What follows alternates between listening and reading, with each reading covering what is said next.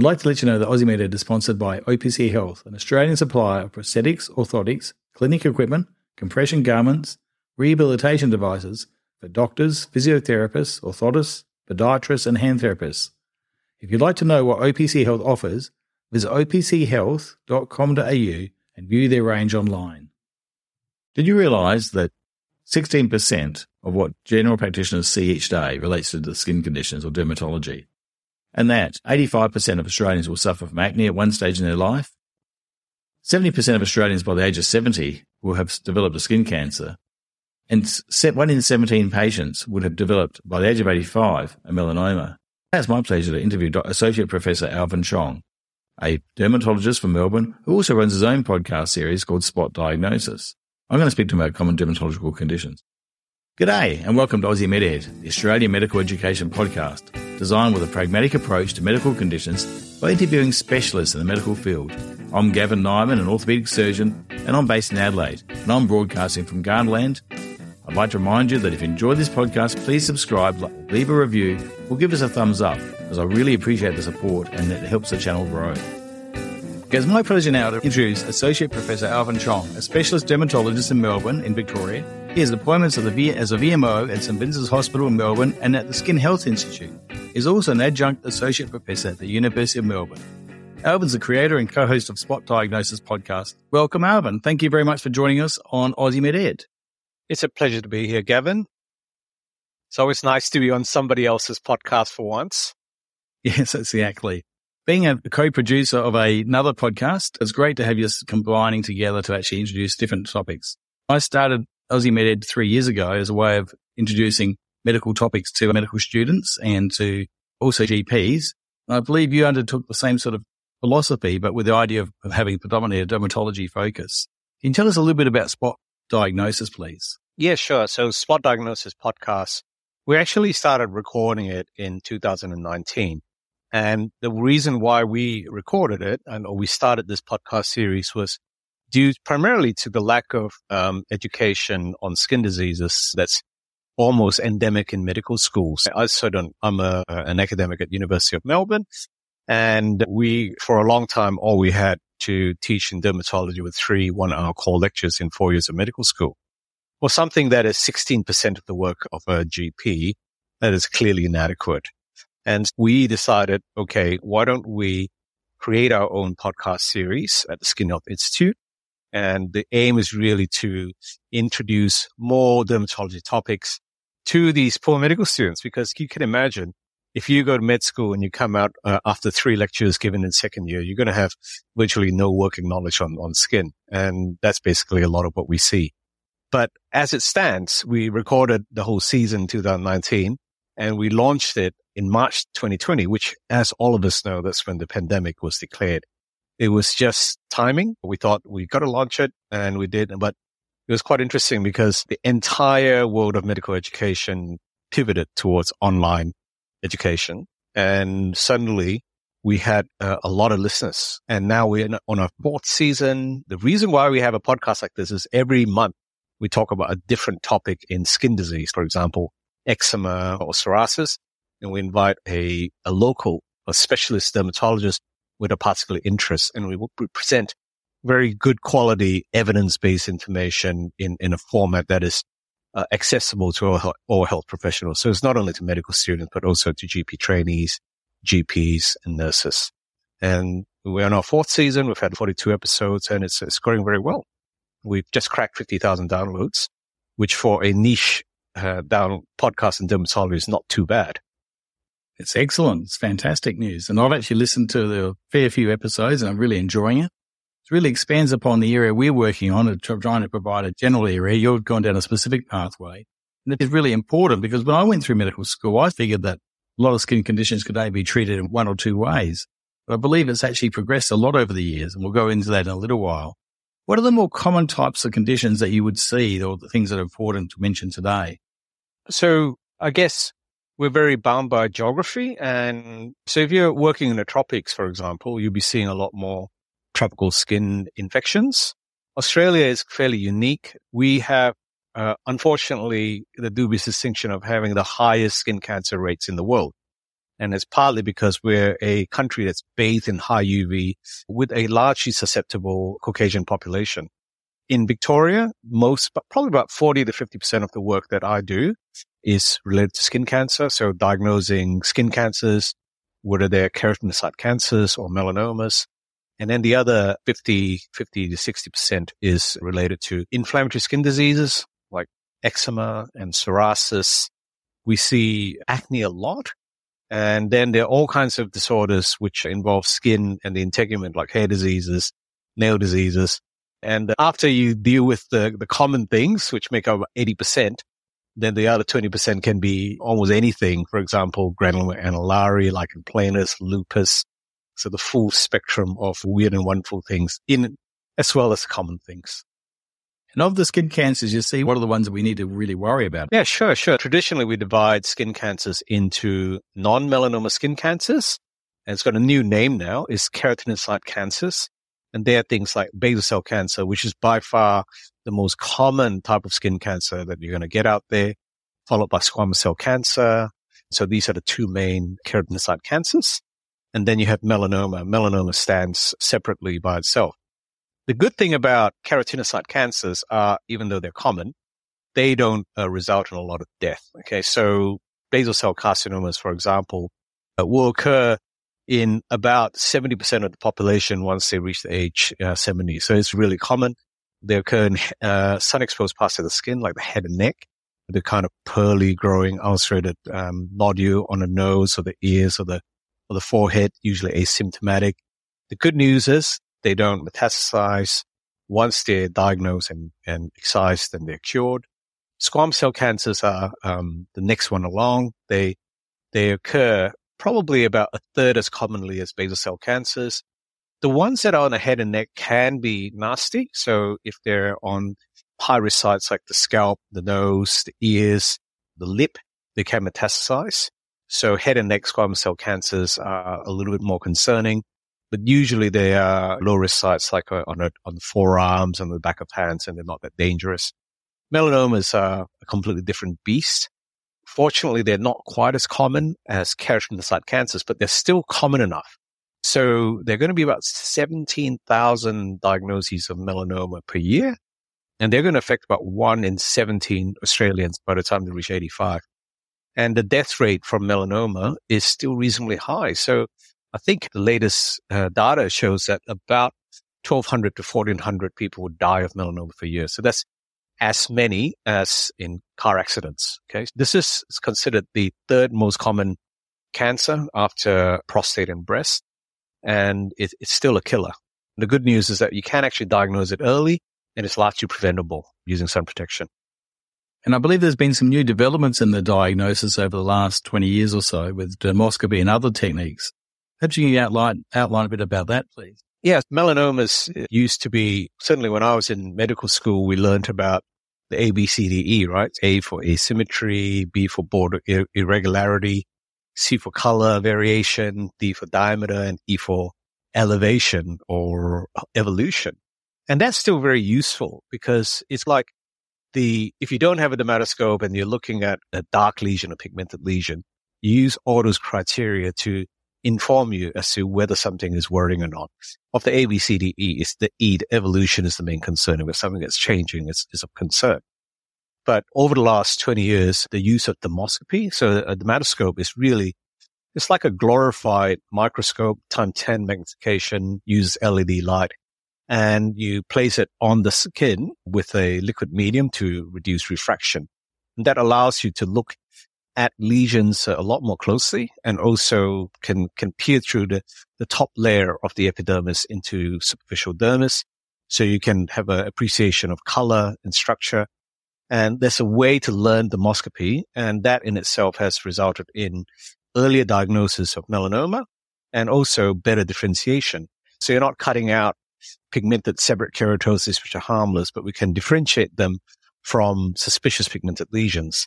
So it really improves the benign malignant ratio. And I think dermoscopy training is now done by a lot of GPs. Certainly it's a very important part of being a dermatologist, but it's still not very well taught outside general practice and dermatology. for example, in medical schools, certainly in Melbourne, is not taught there. Do you think this would also be supplemented by artificial intelligence and the use of computers to help diagnose as well? Or the first thing is, I think there needs to be more teaching in dermoscopy per se across the board, because it's like listening to a stethoscope. All medical students learn how to use a stethoscope to listen to heart sounds. I think medical students should learn how to use a dermatoscope but it's not so easy to teach. You need expert dermoscopists to teach. And I think it depends on the medical school. If the resources are limited and they say, oh, you can only have a very limited amount of time learning dermatology, then they try to teach everything rather than just go into great detail in one topic. So it's not so easy. Now, artificial intelligence is very different. Anything that is visual and that can be analyzed, pattern analysis, okay? Anything that uses pattern analysis, artificial intelligence can do faster and more accurately than we can. Okay, that's actually been proven. There are now studies to show that an AI program can diagnose a melanoma as accurately as a practicing expert dermatologist and much faster. Okay, so we are heading down the path of hopefully using AI as an adjunct to the way we diagnose things. The kind of naysayers would say that we're heading on a pathway of extinction. It's going to take over. I don't think that's going to happen. I think fortunately there are legal structures, and medicine is a very conservative way of organizing thought. And so we're still largely protected by legal structures, by responsibility. You can't really hold AI responsible if it makes a mistake. You can hold a doctor responsible if we make a mistake. But there's a lot of research now where they use AI to look at pigmented lesions.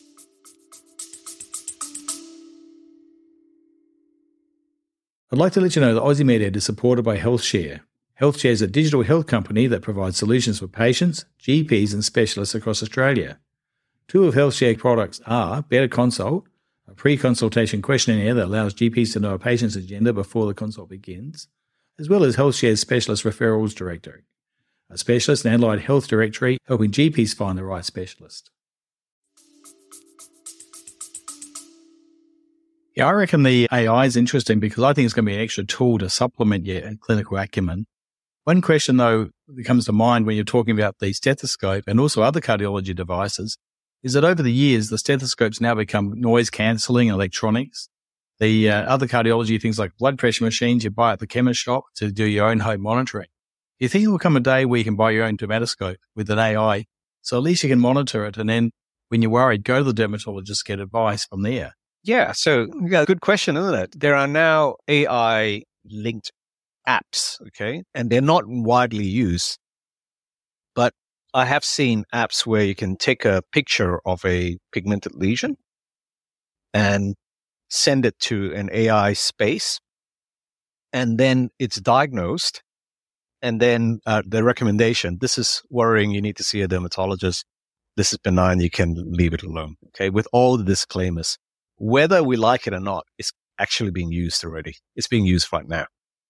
And they're pretty good. They're pretty good. I had a patient who came in and the app had picked one lesion, which they were worried about, and two lesions that they said were harmless. So I said, let me have a look at all of them. And it was accurate. The lesions that they said were harmless was actually quite sophisticated. You need a bit of knowledge to actually say that it's harmless. And the one that they said was malignant was clearly malignant. So they're really intelligent. Yeah. Obviously, at this stage, so anyone listening, you'd still recommend you see a dermatologist rather than just rely on these apps. Correct. What was interesting was this person had used an app, and the recommendation was go and see a dermatologist and get it treated, or go and see a doctor to get it treated. So that's probably the way triaging things. I think AI can be used to triage things. Excellent. I believe there's been some further advances, both not only in the diagnosis, but in the treatment of these skin cancers, particularly melanoma. Yeah. So the main advance is actually in the treatment of melanoma. So it wasn't that long ago when if you get diagnosed as having metastatic melanoma, it's over. Like chemotherapy doesn't work. The median survival is something like 6 months. So it is just a lethal disease. But everything changed with a type of treatment called checkpoint inhibitors. Okay, so checkpoint inhibitors are incredible drugs that actually allow the body's immune system to recognize the melanoma and to kill it. Okay. There is one called pembrolizumab, which has been used now at least over the last 10 years. And it is life-changing. It can actually produce a complete metabolic response in patients with widespread melanoma. And it is almost like science fiction. The magic bullet. Like a magic bullet. You got AFL in Adelaide, of course, by AFL, right? It's the home of AFL. Oh, okay. All right. We can argue about that. In Victoria, the team Hawthorn had a really well-known player. And this is really clearly documented in the public sphere. He had a melanoma on his lip, okay? And that was excised. And then he developed metastatic melanoma in his lungs. So now, usually you get a diagnosis of metastatic melanoma in your lung, it is game over. He was actually given checkpoint inhibitors, and they produced a complete metabolic response so well that he could actually go back and play for Hawthorn and captain Hawthorn. This is literally the stuff of science fiction. So not everyone who gets treated with checkpoint inhibitors will respond that well, but you have great hope, and previously there was none. Okay, so these checkpoint inhibitors are now being used in all kinds of cancers, but melanoma is one where it has created a huge inroad. Excellent. So it's improved the prognosis significantly across the board. So it's mainly a metastatic melanoma.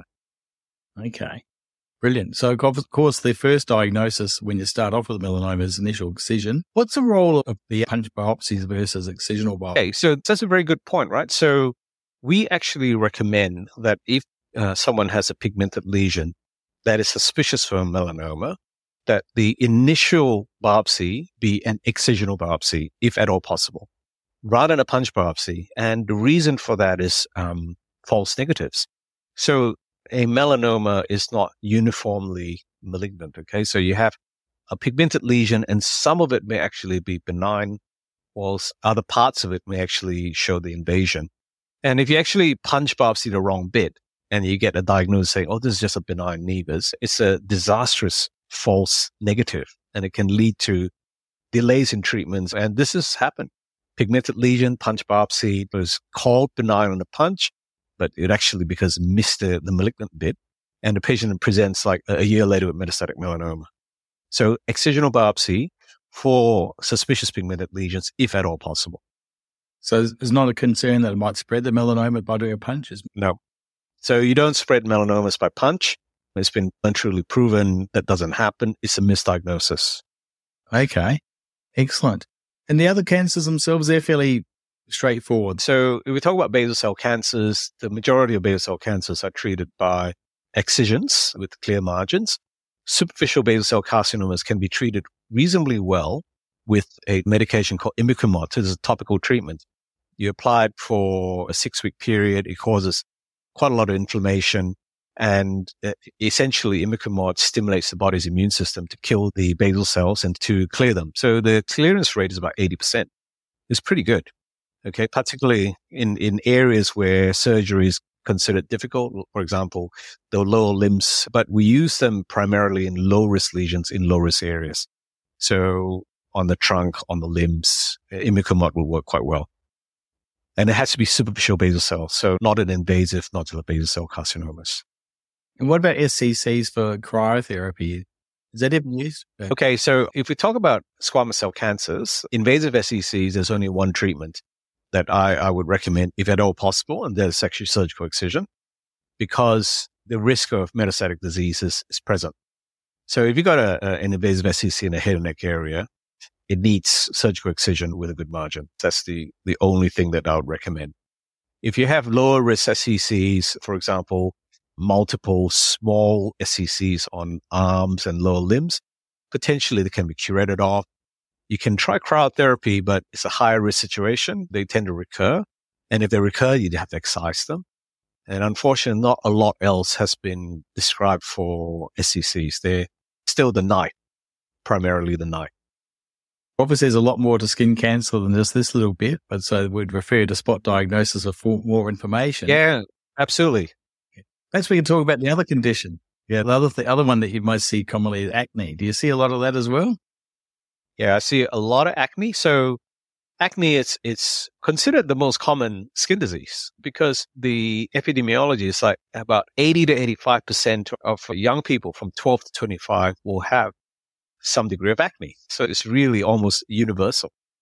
Now, again, it's a spectrum, right? So if you take 100 kids, probably about 80 of the 100 kids will have mild acne, maybe which can be treated reasonably well with over-the-counter treatments like benzoyl peroxide. But in amongst the spectrum, you can have the extreme ones. So about 10% have increasingly severe acne, nodular cystic acne, with a lot of scarring. And those ones are going to need further treatment apart from over-the-counter drugs. So the options would include oral antibiotics, topical retinoids, if you're female, contraceptive pills and antiandrogens. And then the most commonly used medication that is effective in severe acne is isotretinoin, also known as Orotain or Roaccutane. So the Roaccutane obviously has a sort of a stigma about it of having some side effects, but I believe that it's not quite as common, these side effects, as what people think they are.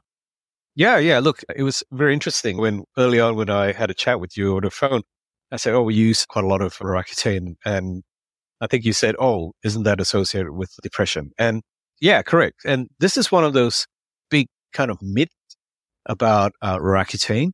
The reality is that Roaccutane is actually less likely to cause depression than severe acne. Okay. I think I sent you some information about a study where they looked.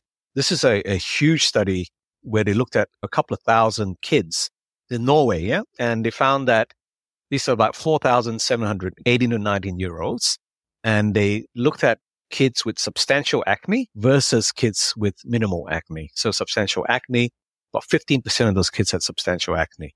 And they found that the risk of suicidal ideation is increased 1.8 times. Mental health problems increase at 2.25 times. Low attachment, 1.5 times. So severe acne itself can cause a lot of mental health issues as well as social issues. And isotretinoin or Roaccutane is the best treatment for this type of acne. And there have been multiple meta-analyses done which showed that Roaccutane does not actually increase the risk of depression per se. In this group of patients, you already have a slightly more high risk. Now, you can have very rarely someone takes Roaccutane and they develop some mental health issues, but that is actually fairly uncommon. I've only had to stop a handful of patients in 20 years of dermatology practice. Usually they would use a low dose. We guide them through. If a patient has pre-existing depression, we often co-manage them with a mental health professional. And once the acne clears, you can see them change. Their outlook on life changes, often just blossom. It's quite a remarkable drug. So with this algorithm of treatments options, the old scarred acne, does that still occur or is it less commonly now? Yeah, I think it's a lot less common. All of us remember when we were growing up looking at patients with terrible acne and almost no treatment, and they end up with a face full of scars or back full of scars. I think the good thing nowadays is that the medical community is a lot more cognizant of treatments, and they're less likely to allow it to get to that stage. And the other thing is also parents. Parents now far more likely to seek help early on in a patient's acne journey rather than waiting for the scars to develop. That's brilliant. So certainly there's options available. What other conditions do you treat that's worth mentioning today? The kind of conditions that I see a lot of, because they are quite common, the kind of inflammatory skin diseases.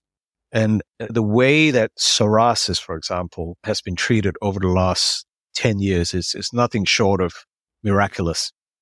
We know what psoriasis is. I'll just run it through with you. This is a inflammatory disease, where you get red plaques, often quite itchy on extensive surfaces. So they cover your arms, your legs, your back, your scalp. It's always there. It's itchy, it's scaly, it's flaky. And it affects 5% of the population. So quite a lot of people. And like in any disease, if it's mild, it's not too bad, but we see quite severe psoriasis where patients are covered with this red rash and it stigmatizes them. They can't go anywhere. They can't wear t-shirts. They can't wear shorts. If it's on the scalp, they shed dandruff everywhere. And I've got patients who have spent 20 years of their lives not knowing what their normal skin looks like. Okay. So it is absolutely horrendous, itchy all the time. Every time they take their clothes off, there's a pile of scale. Their partners often have to go around with a vacuum cleaner just chasing after them. It is stigmatizing and absolutely debilitating. So about 15 years ago, the first biologic treatment for psoriasis was found, okay? And this was a TNF-alpha inhibitor. So with this new treatment, it's given us an infusion, and within weeks, the patient is completely clear of psoriasis, and it's a miraculous drug. And we're currently in a golden era of these biologic treatments. So we now can use these injectable drugs, and they not only block TNF-alpha, they also block interleukin-17, interleukin-23, and they're all given subcutaneously in different intervals. One of these medications, risankizumab, is given one injection every 3 months. And they have been nothing short of astonishing. So imagine if you're completely covered with psoriasis, you come and you get given one of these medications and it clears you. And as long as you're on it, like one injection every 3 months, you remain clear. Okay, so that's the type of response we're getting. It's as close to a cure as you can get. And it's revolutionized the way we treat psoriasis. Sorry. Is it because psoriasis is an autoimmune disorder that this is an anti-immune reaction or a immune suppressive type effect? So psoriasis is very polygenic, and the way psoriasis works is there's two parts to it, okay? There's a lot of inflammation and there's a lot of proliferation of skin. And they have these pathways. So the psoriasis pathway, they found these cytokines, okay? So the interleukins, which are part of the whole psoriasis cascade. And what the investigators have found that if you actually block one of these interleukins, for example, interleukin-17 or interleukin-23, you basically just stop the whole process dead. But because it is so specific, you're only blocking a very small part of the immune pathway, you don't get the kind of massive immunosuppression like you get with, let's say, methotrexate or cyclosporin. Okay, so it's very targeted immunotherapy, and it is incredibly effective. Wow. It's pretty amazing. It is amazing. So what about the role of the ultraviolet treatment in treatment of psoriasis? Well, I've been raving about these biologic treatments. There is a catch, okay? And there's always a catch. They are really expensive. So if I put a young man on a medication like risankizumab, it will cost the government approximately 20,000 Australian per year for the rest of his life, okay? So there are certain types of limitations, and cost is one of them. We still have to show that the patients have, number one, severe enough psoriasis, and they fail conventional treatments. So conventional treatments would include things like ultraviolet light treatment, or methotrexate, or azathioprine, or cyclosporin. If we fail 2 out of the available treatments, then we can then apply for a biologic treatment. So we still use the ultraviolet light treatments as a form of first and second line treatment. And if someone's psoriasis clears an ultraviolet light treatment, we don't have to put them on lifelong injections. Okay. But if they don't, we can. And for the medical student, the ultraviolet treatment doesn't involve just going out in the sun and sunbaking. It's a little bit more to it than that. Can you perhaps outline about that involves? Yeah, sure. Ultraviolet light is basically a component of the sunlight. Okay. So you have UVA and UVB and UVC. Okay, so UVC, it's deadly and filtered out by the atmosphere. So we usually have UVB and UVA.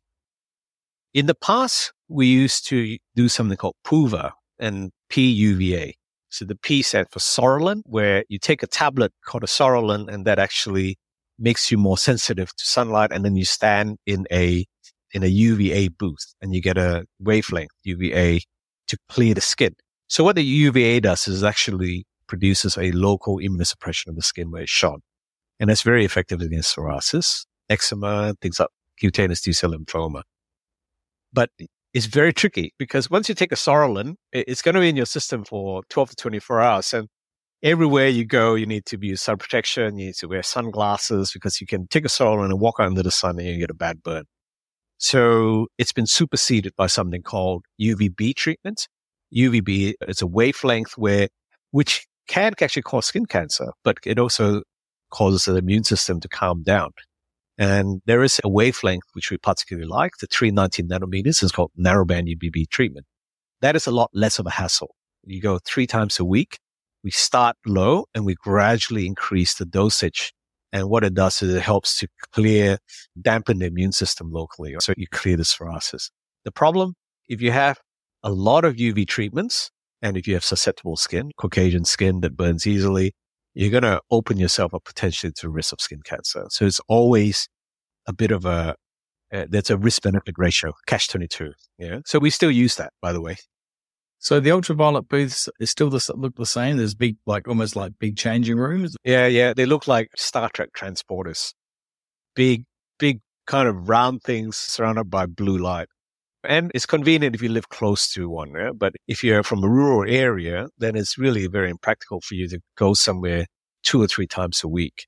So not all places have them. Certainly dermatologists have them, but our patients have to come and visit our practice 2 to 3 times a week to have this treatment. So it can be a bit of a hassle. One question that just came to mind while we were talking before about melanoma, we're talking about Australia having the largest population or largest incidence of it. Now, one thought I always thought is somewhere in Europe, like in Europe, where a lot of the people are perhaps in the UK to go out and sunbake from the moment the sun comes out. Has it not increased the incidence there? And with us trying to be more UV protection and more slip, slop, slap, has that reduced and has equalized a bit? You can unpack that question in 2 bits. So the first thing is, if you have a population like in the UK where they seek the sun, I know this because I've worked there, the annual sunburn, right? Oh, hey, it's holiday time. Let's go to Ibiza and come back with a lobster red burn. And that actually occurs a lot. So yes, the risk of skin cancer because of that behavior is going up. Okay. But if you take generally, it's still less sun than someone in Queensland would get. If you live in the Gold Coast, oh my God, at 9 o'clock, the UV index is sitting at 5 already. So you're really being smashed by UV light. So there's just so much of it in Australia. The UK will never ever get to this stage. Okay. The second question is, has public health campaigns like the Sun Smart Sip Stop Sap campaign actually helped? And the answer is yes, it has. I know certainly that already data has come in, certainly over the last few years, showing that the rate of skin cancer amongst the younger population has started to plateau and fall. That corresponds with 20 years of sun protection message getting through. So they're getting less sun. And so as adults age 40 and under, the rate of melanoma is actually dropping. Okay, so it's brilliant. Unfortunately, because the population is getting older, the rate of melanoma overall is still increasing, particularly in the older population. But we have the best public health sun protection campaign in the world. We're seen as gold standard. Now, I actually saw or listened to a program where they talked about the amount of sunscreen you're supposed to put on and almost talking about putting on a lot more than everyone thinks you need to put on as well. Like, so what would you recommend about how thickness you should put it on then? Yeah, okay. This is how not to use sunscreen, okay? How not to use sunscreen. Squirt a little bit on, okay? A little bit, like toothpiece size, and then just try to spread over your whole face and just apply it once, let's say at 10 a.m., and then stay in the sun for the next 8 hours, okay? So lots of issues there. The first thing is you're not getting a high enough concentration of the sunscreen. The second thing is it'll wear off. So it's actually doing sunscreen wrongly is almost as bad as not using sunscreen. Okay. So people just put a little bit on, they absolutely get cooked. So we recommend, number one, is that if you're going to use a sunscreen, you got to put enough of it on. And that's like a teaspoon for the whole face, a teaspoon for your arm, for your forearm, a teaspoon for your body, for your upper arm, teaspoon for your chest, 2 teaspoons for your back. So it's quite a lot of sunscreen you need to use. And then the second thing is that you actually need to reapply it every 2 to 4 hours, depending on your physical activity. So if you're putting it on and then you're going out, you're swimming, you're toweling yourself off, you're going to wipe the sunscreen off and you need to reapply it every 2 hours.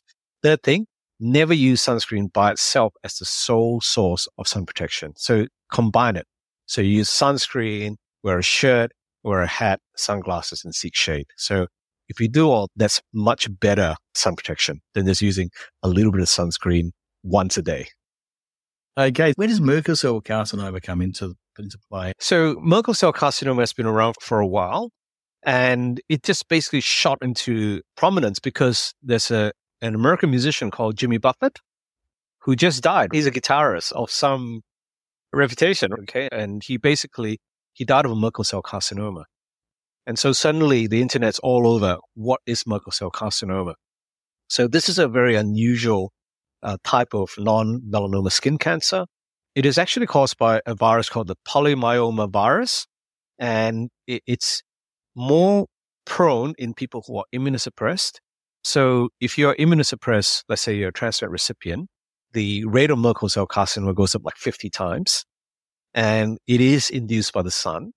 And it is pretty deadly if it's picked up late. Okay. So if it's picked up late, it can metastasize a bit like a nasty thick melanoma. Nowadays, the treatment is excision and radiotherapy. And that actually does quite well. But it is quite rare. I would say maybe one case of Merkel cell carcinoma every 5 to 10 years. It's quite rare. So it's actually caused by a virus then. So one of the advantages of having this whole COVID era is the development of new vaccination techniques. Do you think RNA vaccinations may have a role for these sort of things in the future then? Look, certainly the role of vaccination against cancer is the most remarkable story is cervical cancer, okay?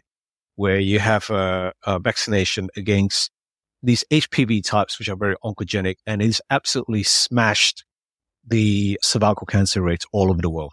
It's now so much lower than it used to be. It is remarkable. It's a great story. There is an association of squamous cell cancer of the skin and certain HPV types, but it's not so clear-cut. They're not like in cervical cancer where you have this sort is very oncogenic, and so if you vaccinate against that, you wipe it out. Unfortunately, there are 150 to 200 HPV types, and some of them are involved in skin cancer. But there is actually quite a lot of research going on currently looking at which HPV types are associated with skin cancer. And hopefully somewhere down the line, we may be able to vaccinate against some of them. Somewhere down the line. Wow. Speaking of the Gardasil, has that decreased the incidence of warts if people got on their hands and children get on their hands as well? Oh, no, there's no good evidence, but there's a lot of anecdotal evidence where patients with multiple viral warts have had Gardasil vaccine injected into the warts and they've cleared. It is still in the realm of anecdotal evidence. If your back's to the wall and you've got a patient with multiple viral warts and you've done everything and you can't get rid of it, then potentially you can give these HPV vaccines directly into the warts. It has been done. Because a lot of those warts disappear on their own anyway, don't they, on the ones on them something? Not always. And you have those that just hang around for years and years. You have some that disappear on their own. And then if you have an immunosuppressed patient, for example, a transplant patient, and they have a viral wart, it never goes. Almost never. You stop the immunosuppression, they go. If you're on immunosuppression, they don't go. It's been fantastic talking to you, Alvin. It's been a fantastic ride listening to your whole story about spot diagnosis. Tell us a little bit about yourself just before we finish up. What brought you down this whole process of education and where you come from as well? Thank you. So my background is Malaysian Chinese. I grew up in Singapore and I came to Australia in 1986. And then after VC, I went to Melbourne University Medical School and was trained at St. Vincent's Clinical School. And when I was an intern, I did when I was in medical school, I didn't want to be, I want to be a psychiatrist because it was fascinating to me. But the first job I did was actually as a dermatology resident at St. Vincent's. And I was mentored by some brilliant dermatologists, Professor Robin Marks, Dr. Harvey Rothstein. And they were really encouraging. And I found dermatology absolutely brilliant. This is the most clinical of all of medicine, I think, because in what other specialty is the organ affected right in front of you? Right? So you're an orthopedic surgeon. You still need to move joints and look at x-rays and MRIs. Well, we just look and feel, and it is all there. It is all there. So very interesting for people who are very visually minded like myself. Dermatology is great for people who are visual, who like pattern recognition. And that's basically what I trained in. And it's been a great journey. There are some of us who are just educators, pedagogic. And I found myself in the space of teaching more and more. I was an examiner for my college, and I've been teaching at my hospital since I actually became a dermatologist. And So spot diagnosis is like a natural progression of how can you actually teach a lot of people about something that you're passionate about. I think actually a podcast is not such a bad idea, as you found out. It's brilliant to hear it. Thank you very much. It's a real pleasure. Thank you for having me. Thank you, Associate Professor Alvin Chong from Spot Diagnosis and from Victoria. Thank you very much. All right, thank you. Thank you very much for listening to our podcast today. I'd like to remind you that the information provided is just general advice and may vary depending on the region which you are practicing or being treated. If you have any concerns or questions about what we've discussed, you should seek advice from your general practitioner. I'd like to thank you very much for listening to our podcast, and please subscribe to the podcast for the next episode. Until then, please stay safe.